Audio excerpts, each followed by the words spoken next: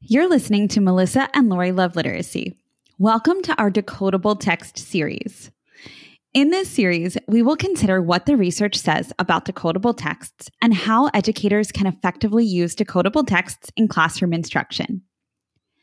Today, we'll be talking to a team of educators who made Eureka Math Squared decodable and readable for students. Often, students have difficulty in math because their deficits in reading get in the way. This team of educators helped eliminate that concern so students could, quite simply, do the math. Welcome, teacher friend. I'm Lori. And I'm Melissa. We are two literacy educators in Baltimore. We want the best for all kids, and we know you do too. Our district recently adopted a new literacy curriculum, which meant a lot of change for everyone. Lori and I can't wait to keep learning about literacy with you today. Hi, everyone. Welcome to Melissa and Lori Love Literacy Podcast. Today, we are really excited because we've received some questions from our listeners about the topic of math readability. And we've been doing our homework and gathering the right crew to discuss this question, this topic, and we have them all here today.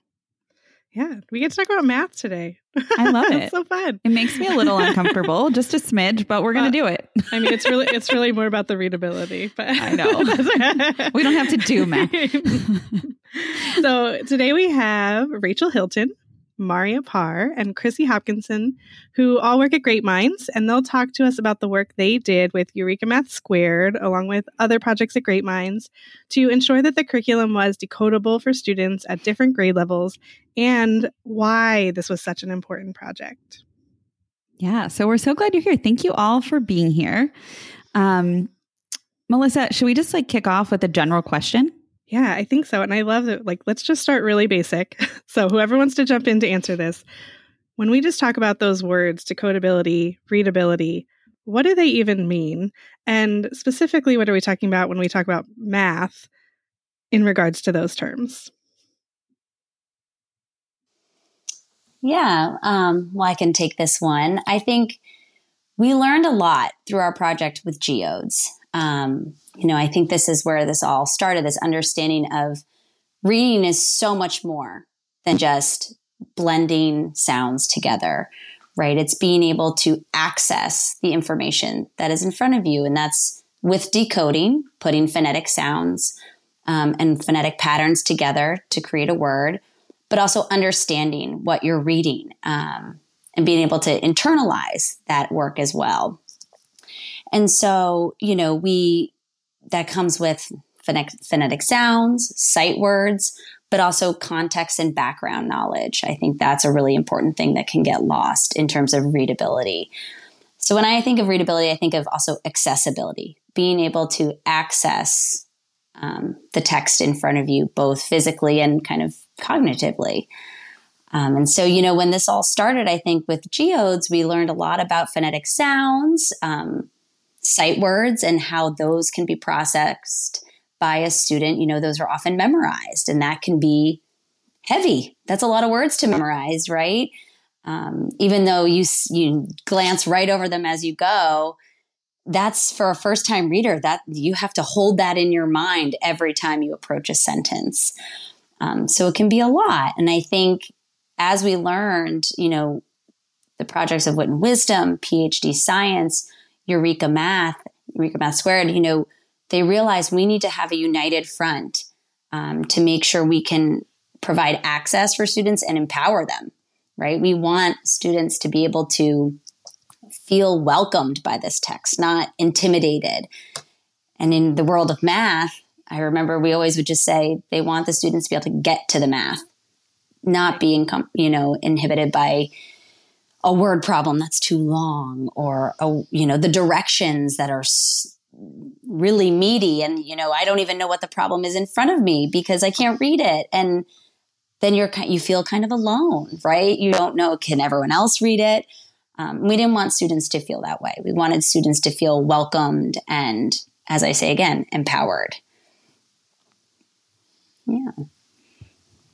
Thank you for that, Maria. And you or either Rachel be able to just quickly snapshot geodes in like a sentence or two? Like, what are geodes for those listening? We did have a whole episode on geodes, but in case someone listening hasn't listened to that episode. Yeah. Sure, I will try. It's like, how can we do that in one sentence? As you said, you can have a few. You're welcome.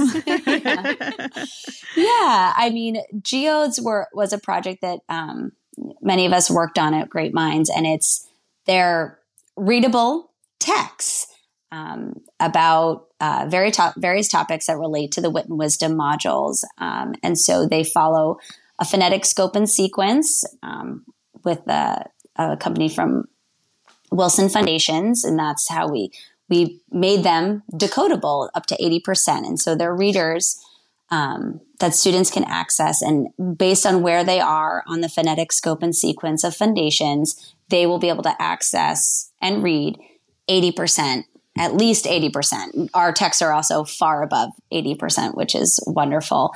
But most importantly, they're about wonderful, beautiful, fascinating topics. As an author and editor on that project, I mean, we say our Jeopardy game has gotten so great because, I mean, just the information and the fascinating topics that they discuss is really wonderful. And, we've gotten feedback that the students love them as well. Yeah, they are pretty amazing texts. I'm biased, but yeah. Yeah, I know. It's okay. I feel like I've learned so much too as an adult, so many topics that were missed maybe in my childhood. So they're beautiful texts. I know teachers do love them. But okay, swinging back to math. I don't want to get too caught up. So we've now kind of talked about readability in math and those different pieces that we want students to be able to access. Well, let's talk about why readability in math is important. And I'm wondering if Chrissy might be able to kick us off for this one. Thanks. I'd love to. This one is really near and dear to my heart. So as a teacher, a math coach, a literacy coach for 25 some years, and using a variety of math programs, including our first math program called Eureka Math, I really felt like personally, from all the teachers I've worked with and all the classrooms I've been in, that students were held back for their full power, their full access to mathematics because of the student-facing text. So when we started to architect Eureka Math Squared, we really had a few things in mind. So I'll outline those first and then break them down a little bit.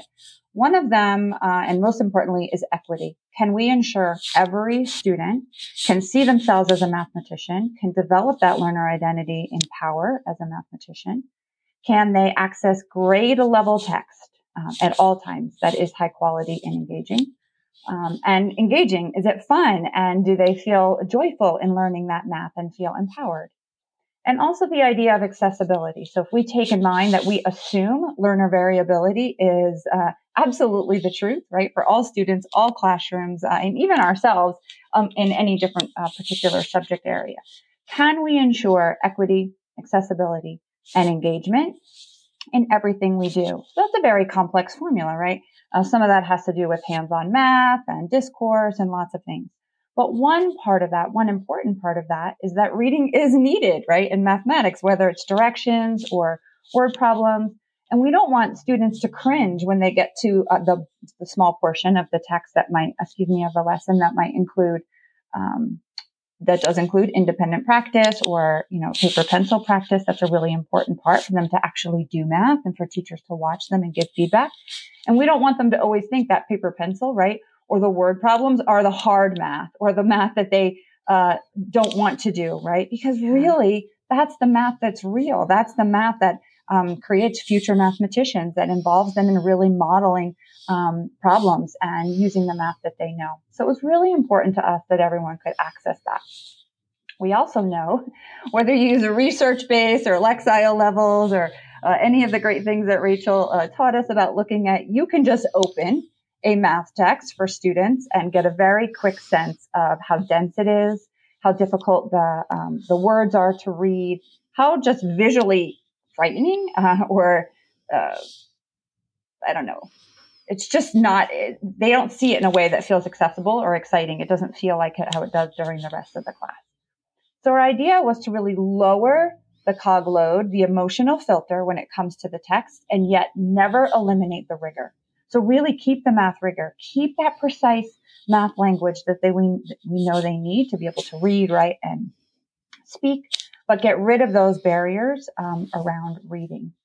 One of the math practices are a lot like in reading, you have content and process standards. For us, the math practices are process standards. It's how mathematicians think. And one of them, the first one, math practice, is to persevere and understand. Many of us focus on persevere, and yet if you cannot read the text, you are virtually unable to persevere, right? Because you can't access the math, and you also are unable to understand it if the language is a barrier. So we really just wanted to eliminate that. Yeah, that makes so much sense. And thank you for, going through all of those different reasons. I think it's huge. I was just thinking as you were speaking about, at the younger grade levels, especially, we think about, the text that they're engaging with, like geodes, right? Making them engaging, making them, look like something they want to read. But when you get to math textbooks, I don't know that that is thought about too much, right? It is often just dense and not really trying to be friendly necessarily with the words that are being used, the text that's being used. Rachel, I'm wondering if you have anything to add, because Chrissy mentioned that you taught them about, what was in the other kinds of textbooks. Do you have anything to add about what you saw in the regular math texts? Yeah, sure. So before I worked on geodes, I was a middle school and high school math teacher.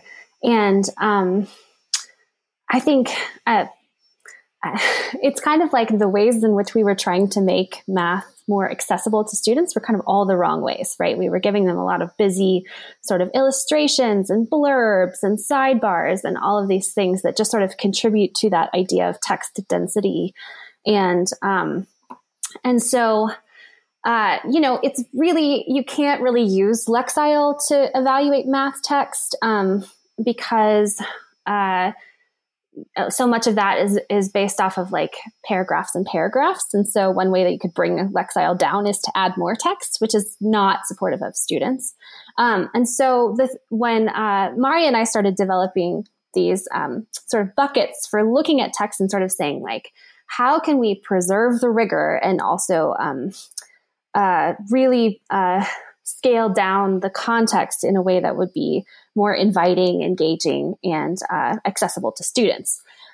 So we looked at sentence length and structure. We looked at word choice. And of course, we looked at decodability, especially between grades K and 2. And we also looked at layout, how to provide white space, chunk text, give plenty of space for students to draw, offer places for them to put their answers. So those were all things that we started looking at and developing some guidelines around for writers. And then we also worked quite closely with the subject matter experts. So I typically did reviews at the same time that the math reviewer was coming in, and we often had these conversations about what wording can we change and not change, or what content vocabulary do we need to make sure and goes in there. And so I felt even coming from a math background, I still felt like I learned a lot from the subject matter expert as far as saying, no, I have to be precise in this way. I don't have to be precise in saying number of teaspoonfuls of chocolate syrup. It's okay to say teaspoons of milk, but I do need to be precise in other areas and make sure I'm preserving, product, composite, difference, all of these words that students really need in order to build that, to build their math literacy. Yeah, Does that answer your question, right? Oh, yeah, totally.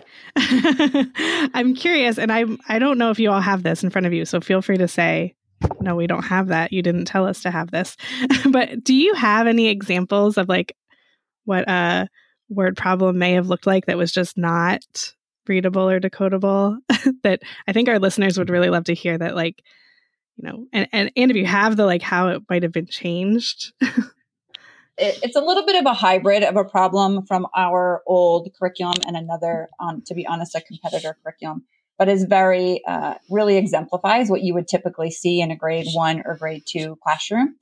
I don't know the verbiage exactly, but you'll get you'll get why it's so dense. So if you picture a paragraph at the top of the page, directions very close to the word problem itself. And the directions say something like, read the problem, draw a labeled picture. This is intended for grade 1, so 6 or 7-year-olds. You can think about your phonics scheme inside of there.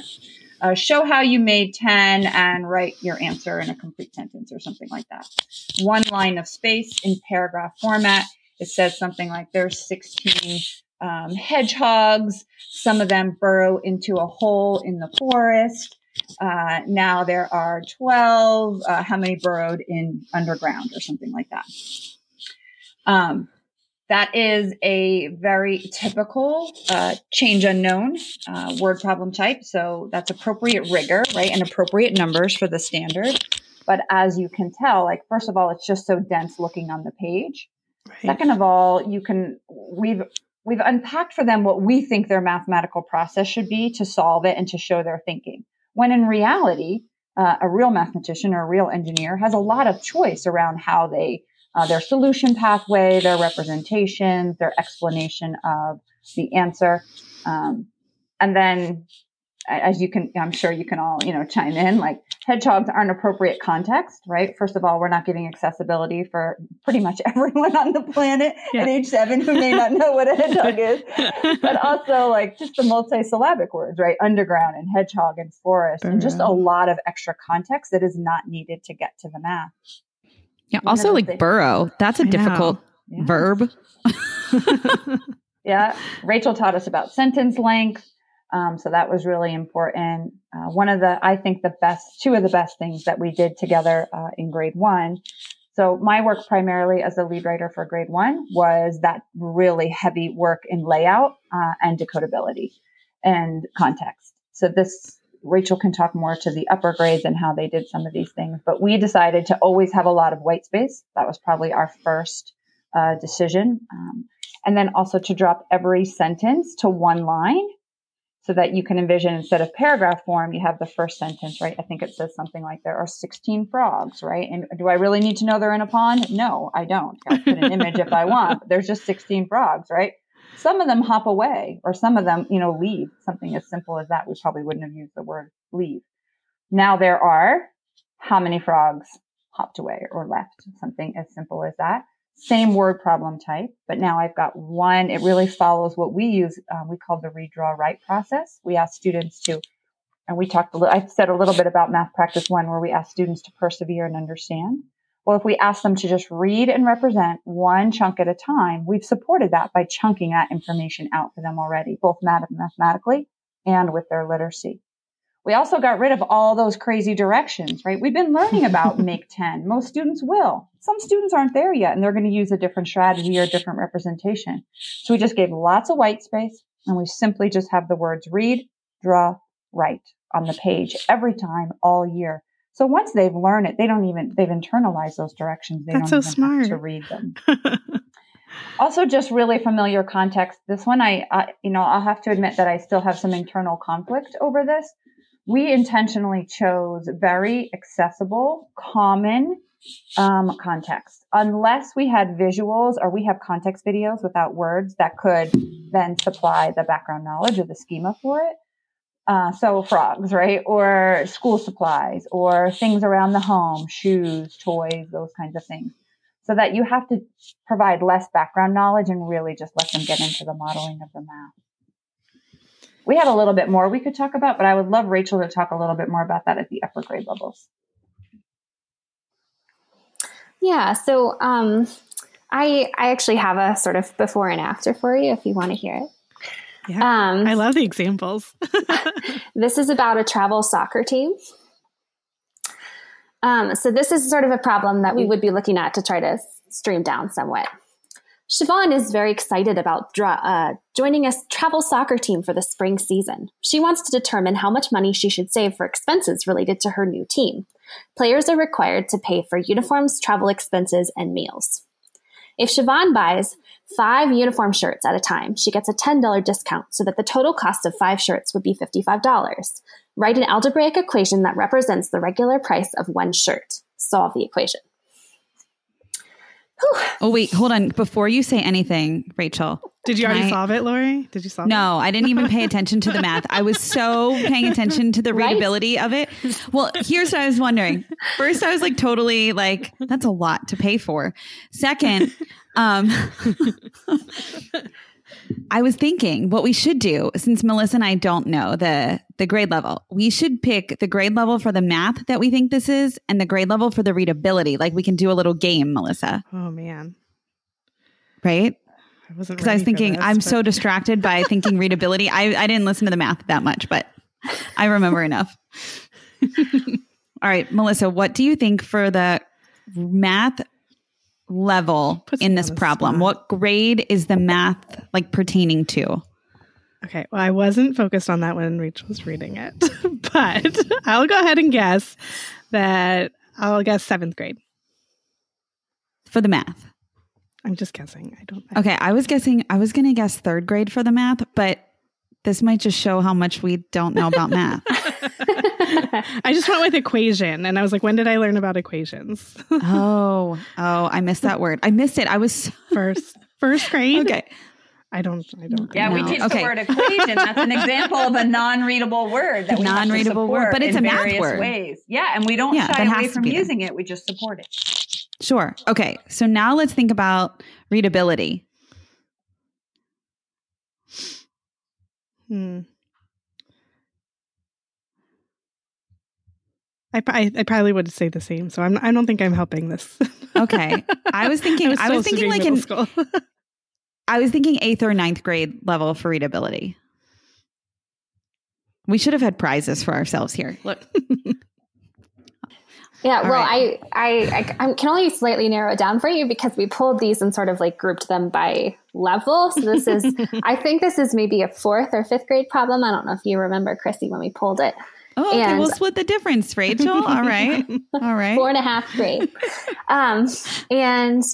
Let's see. And I think if I remember correctly, this was at about a 9th or 10th grade reading level.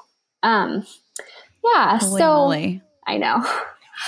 Can I add something in really quick, Rachel? I was thinking about what you guys were saying in the beginning around the difference between decoding and comprehending and understanding, right? And the connection. Mm-hmm. And as a former 4th and 5th grade teacher, I may have students who could decode that, right?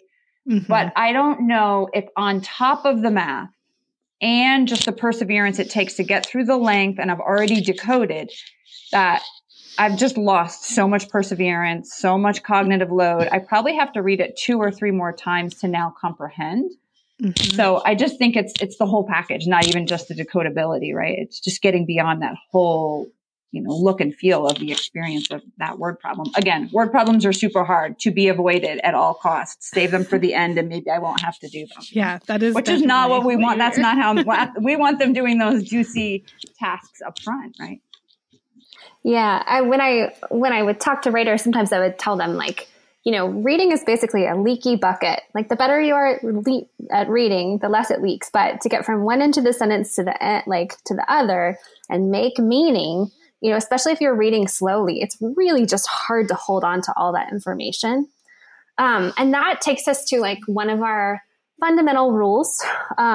We use what we call the age rule. Which is like when we were thinking about the average length of sentences, we focus on the student's age.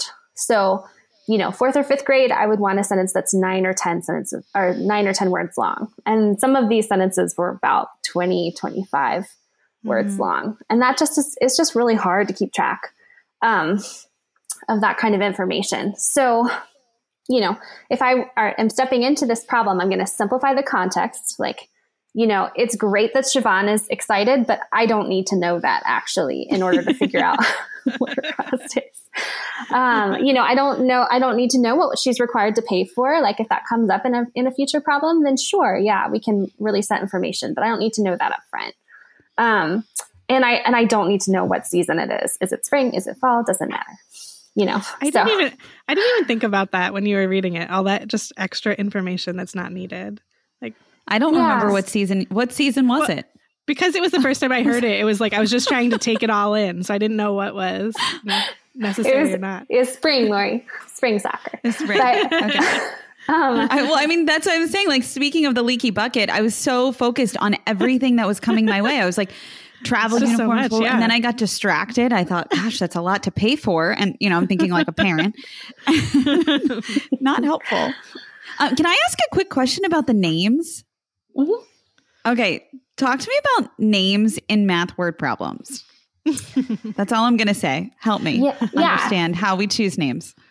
So for Eureka Math Squared, we had a spreadsheet, and the spreadsheet was broken down by grades. And we very carefully chose a list of names that felt that were accessible to students in that grade based on decodability or just, sound spell, whatever they had gotten to. And was also, we felt, as reflective as possible of the students who would be reading these problems. And so in the younger grades, there's definitely a lot of like, Lynn and Max and, Val, like that's sort of unavoidable. But when we got to upper grades, we definitely tried for a little bit more, just a little bit more interest, honestly. You get tired of reading about little CBC words. Yeah, exactly. We were very intentional about diversity, but also non-gender. And so really just thinking about how we could balance that out, and then also balance it out, sort of vary it. But one of the things in the curriculum, when we had to use CVC words, right? So we had a whole phonetic sequence this amazing team made for us in grade 1 around high frequency words and quarters and phonics. And that really helped us choose our language when we weren't using a visual icon to support a word. We did use other names in our textbook. So the teacher could use, so for example, if you're sharing student work on a slide, you might have had a more interesting non-readable word that was used, so that we were trying to be more diverse in hearing names, even if we weren't in reading names, because that was difficult to do with the phonics we were allowed in the younger grades.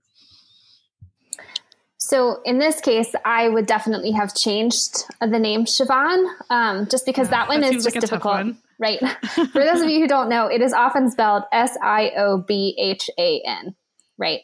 And so all the Siobhans out there, it's a pretty name, but it is not beautiful. Readable for our first graders. Beautiful name.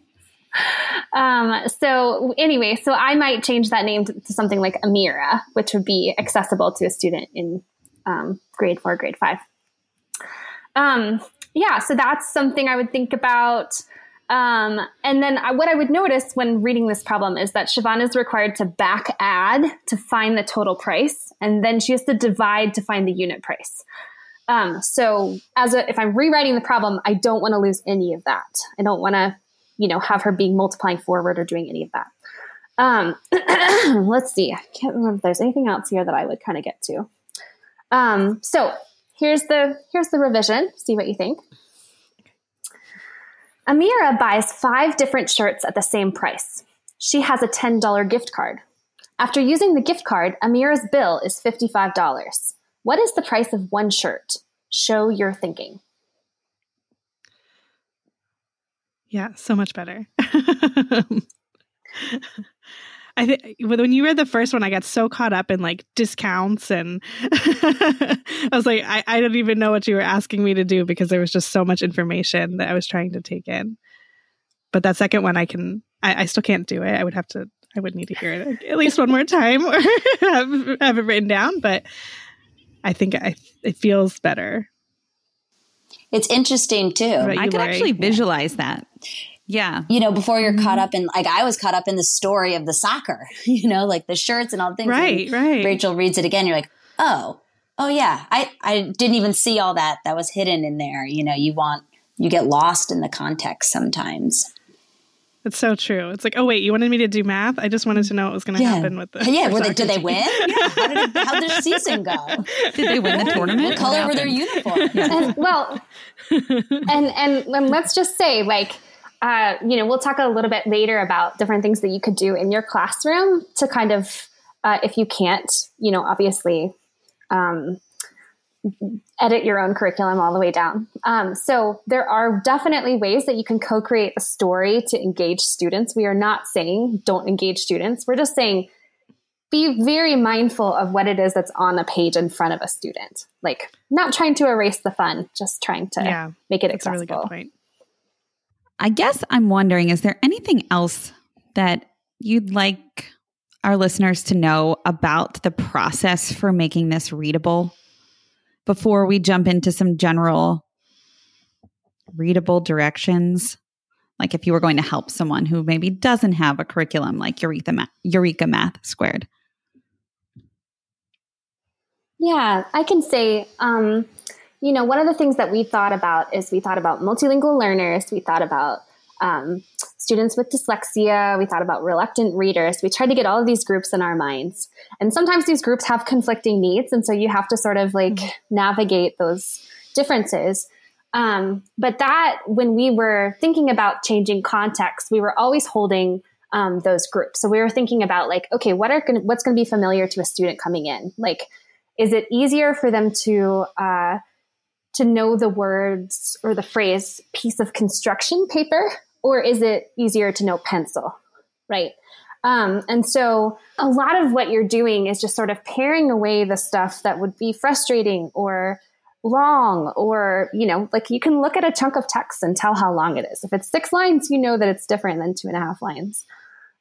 So that was one thing that we tried to do is think about what words have cognates that could be helpful, like what in Spanish or, Arabic or anything that sort of would come up. And let's see, we thought about how much does a student need in order to do a problem? Does a student need to know that the shoes are in the, Mel has 3 red shoes in her closet? Or is it okay if she just has 3 red shoes? And where is the other shoe? I don't know. So it's things like that we were really just trying to put ourselves in the place of that student. And that's the thing that maybe is the most powerful thing you can do as a teacher is, of course, your students, what's going to be difficult for them. And what's going to be difficult for them that doesn't have to do with math. And that's the thing is if they've got a cognitive load, put it on the math, empower them to really step up and see themselves as a mathematician, even if they don't see themselves as a reader. And that's really what we were trying to do is say, just because you're not, comfortable reading doesn't mean you can't be super comfortable with math. And that's our goal. I would add on that I could not agree more, but it is really challenging when you are not presented with student text in this format. And even just giving them a sticky note or a piece of paper so they can visually chunk, right? And just get rid of that visual filter of how difficult it is and just look at one little piece at a time. I think that can really help. And we just used a lot of visual. So if there's any way that you could support the context, support some challenging words, like if you're stuck with burrowing hedgehogs in a forest, a very simple visual can at least just get rid of the need to have to really read those words, understand them, create the visual for themselves. I think that's really important too. We used both visuals in the forms of videos or an image on the page or those little just visual supports. Some people might think of them as rebus or icon. They aren't really either one of those, but just little images above words they might not be able to read. I just think really helped people a lot, students. And I'll just add just one more thing to round it out is, of course, non-readable, non-decodable words are unavoidable in some situations, right? You have to use them. So creating a readable, accessible entry point so that the students don't shut down immediately on the word or scenario they don't understand. Instead, kind of a nice glide into the word problem, example for colors, right? Instead of orange, yellow, and blue, maybe, but you need to use the word orange. Why don't you do red, black, orange, right? Things that might be phonetically decodable so the student isn't intimidated at first. And the orange goes at the end because they can kind of get to that point and feel empowered and be like, oh, I read the first 2. I can try the third. Things like that, because as we said, certain words are unavoidable. I'm really glad you said that. That is one place that was probably the biggest challenge for Rachel and I, particularly in grade 1. The standards are pretty heavy. Like we have comparison, equations. There are some very challenging math concepts for 6-year-olds, believe it or not. And we do conjectures around equality and true false equations in first grade. It's a pretty big deal for very young students. And words like equation, number path, representation, those are words that we are in the standards that we don't want to leave. So I love what you just talked about, sort of like wrapping it around with full support and full readability. And then we actually tell the teacher. So if you are a classroom teacher that doesn't have this kind of curriculum or this kind of text, if you could recognize what those really important mathematical words are that cannot be accurately represented with an image, like you cannot represent count mathematically with precision, right? There's so many versions of that word and ways to go about it. Like we were like, you cannot have an image for count. But if the teacher knows it and warns the students, and you look at it, you identify it, you talk about it, that at least gives them a filter for that word. And hopefully everything wrapped around it is pretty readable. I'm wondering if you want to talk a bit more about, or if you have anything to add about just this connection between literacy and math. I'm imagining like the teachers out there who are both literacy and math teachers and thinking like, on my literacy class, I want, I'm trying to do one thing. Is this something different that I'm doing in math? How do they complement each other? How do they work together? You wonder if there's like a level of practicing, right? What you learn in your literacy block, literacy class, when you get to math, being able to practice those sounds as you would with in, a decodable reader, a geode, something like that, where you're practicing and learning those things. And again, through that practice, feeling empowered. And then when you get to math, right? Hey, I just learned that phonetic pattern. We've been practicing it.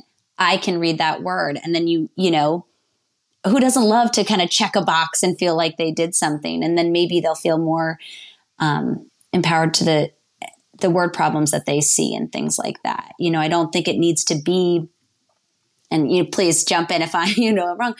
It's not a test, right? That you can read that word. It shouldn't, right. That's not where these things need to be assessed, right? It's more, this is a chance for practice and translating what you've learned into a different setting. I really like that. And I think in the older grades, it's a great opportunity to think about different text structure, different purpose of text, right? Ways that they read differently, ways that you might visualize differently or comprehend or close read differently. Like close reading, I'm sorry, is that still appropriate in the science of reading? Haven't been a literacy coach. I've been writing math for a few years, but that idea of rereading, right, for different purposes and visualizing, I think there's a lot of process standards that in reading that could be applied to this sort of, nonfiction or different text structure. The same as we teach kiddos to write and explain differently in mathematics than we might for a different genre. I think that this is a great opportunity to read a different genre. And I think if you look at Eureka Math Squared, there's a lot of crossover from Wooden Wisdom in the sense of that curriculum also uses art, and kids, notice and wonder. They notice and wonder about groups of figures. They make up math problems that have to do with that piece of fine art. When they look at a read, draw, write problem, they often do a notice and wonder, and what we would call in Witten Wisdom an organize. They write down the numbers that they see and how, I've noticed that, these 5 people in yellow jerseys plus one more person makes 6. We ask them to do that same sort of creative and yet really powerful thinking in that direction. So I think, there's a nice flow there as far as thinking about what are the tools that help students with literacy, often translates straight over to what helps them with math literacy, what helps them to be able to read and speak and listen and write in the language of math. I love that. And part of it too is those softer skills, right? I think it's more common for us to say everyone needs to be a reader. Everyone is a reader. Everyone has the capability of reader. Everyone loves reading, right? And yet even here we've had some jokes about we don't want to do math, or math is scary, or I might not be a math person, right? And if we could connect those thinkings, right? Because math is an equity issue. Math is empowering. We do need to start at the very youngest grades, kindergarten students, thinking themselves as mathematicians, feeling like mathematicians, having the content and the mathematical habits of mind of mathematicians. Because getting them to fifth grade and staying on grade level content ensures they're in grade level content in middle school. Why is that important? Because every single child needs access to algebra. That creates choices, economic choices, personal choices. That's empowering. That is, social justice in a way that ensures all students are mathematically literate and empowered.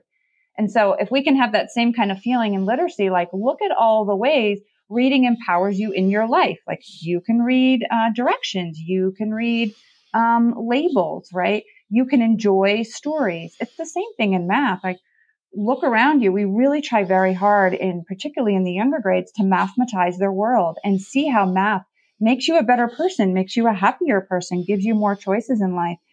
We've got history elements that show how people from all over the world, all over the time, have used math to solve problems and to ask really great, interesting questions. And people that look like the students that are working in our math books and who are doing math, people who look like them are doing really amazing STEM careers. And there's lots of opportunities to be inspired by those people. And so I think if we could just apply some of those reading softer skills to math, we're just going to make really, really incredible students who are capable and achieve greatness. And I think that's a great partnership. I feel like that was a bit of a mic drop moment. I agree. I loved hearing that. I also love that there's so much as you were speaking, I just kept thinking of the word intentionality.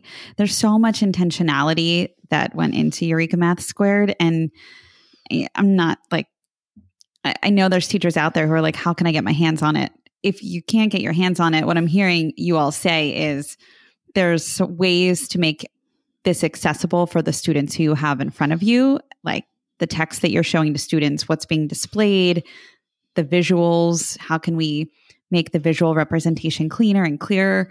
And then, of course, like word choice and language. So there are some things that we can do to help our students, and all in the name of empowerment. That intentionality is really, really important. Yeah. And I would add Chrissy's note from before of just covering parts of the page, right? Mm-hmm. Just, helping students not be overwhelmed by just looking at it. That's the most basic thing you can do, I think. Yeah, I agree. Mm-hmm. One of our instructional routines is called co-construction. You could Google it. It's a pretty common one. But you can co-construct with your class a word problem out of virtually anything, any image. It could even be, oftentimes it could be something out of a book that you read in literacy.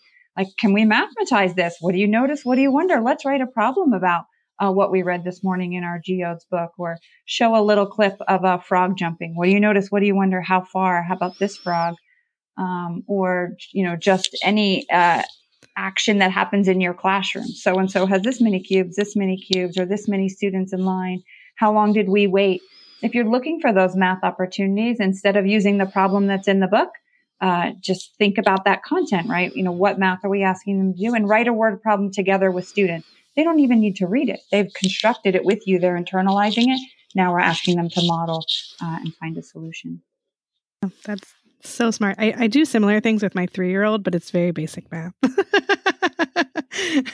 That is so awesome. You are empowering him or her right now. Good for you. The grocery store is the best chance for that. We do it all naturally. Unless you do all your ordering online these days, then there's no opportunity for that.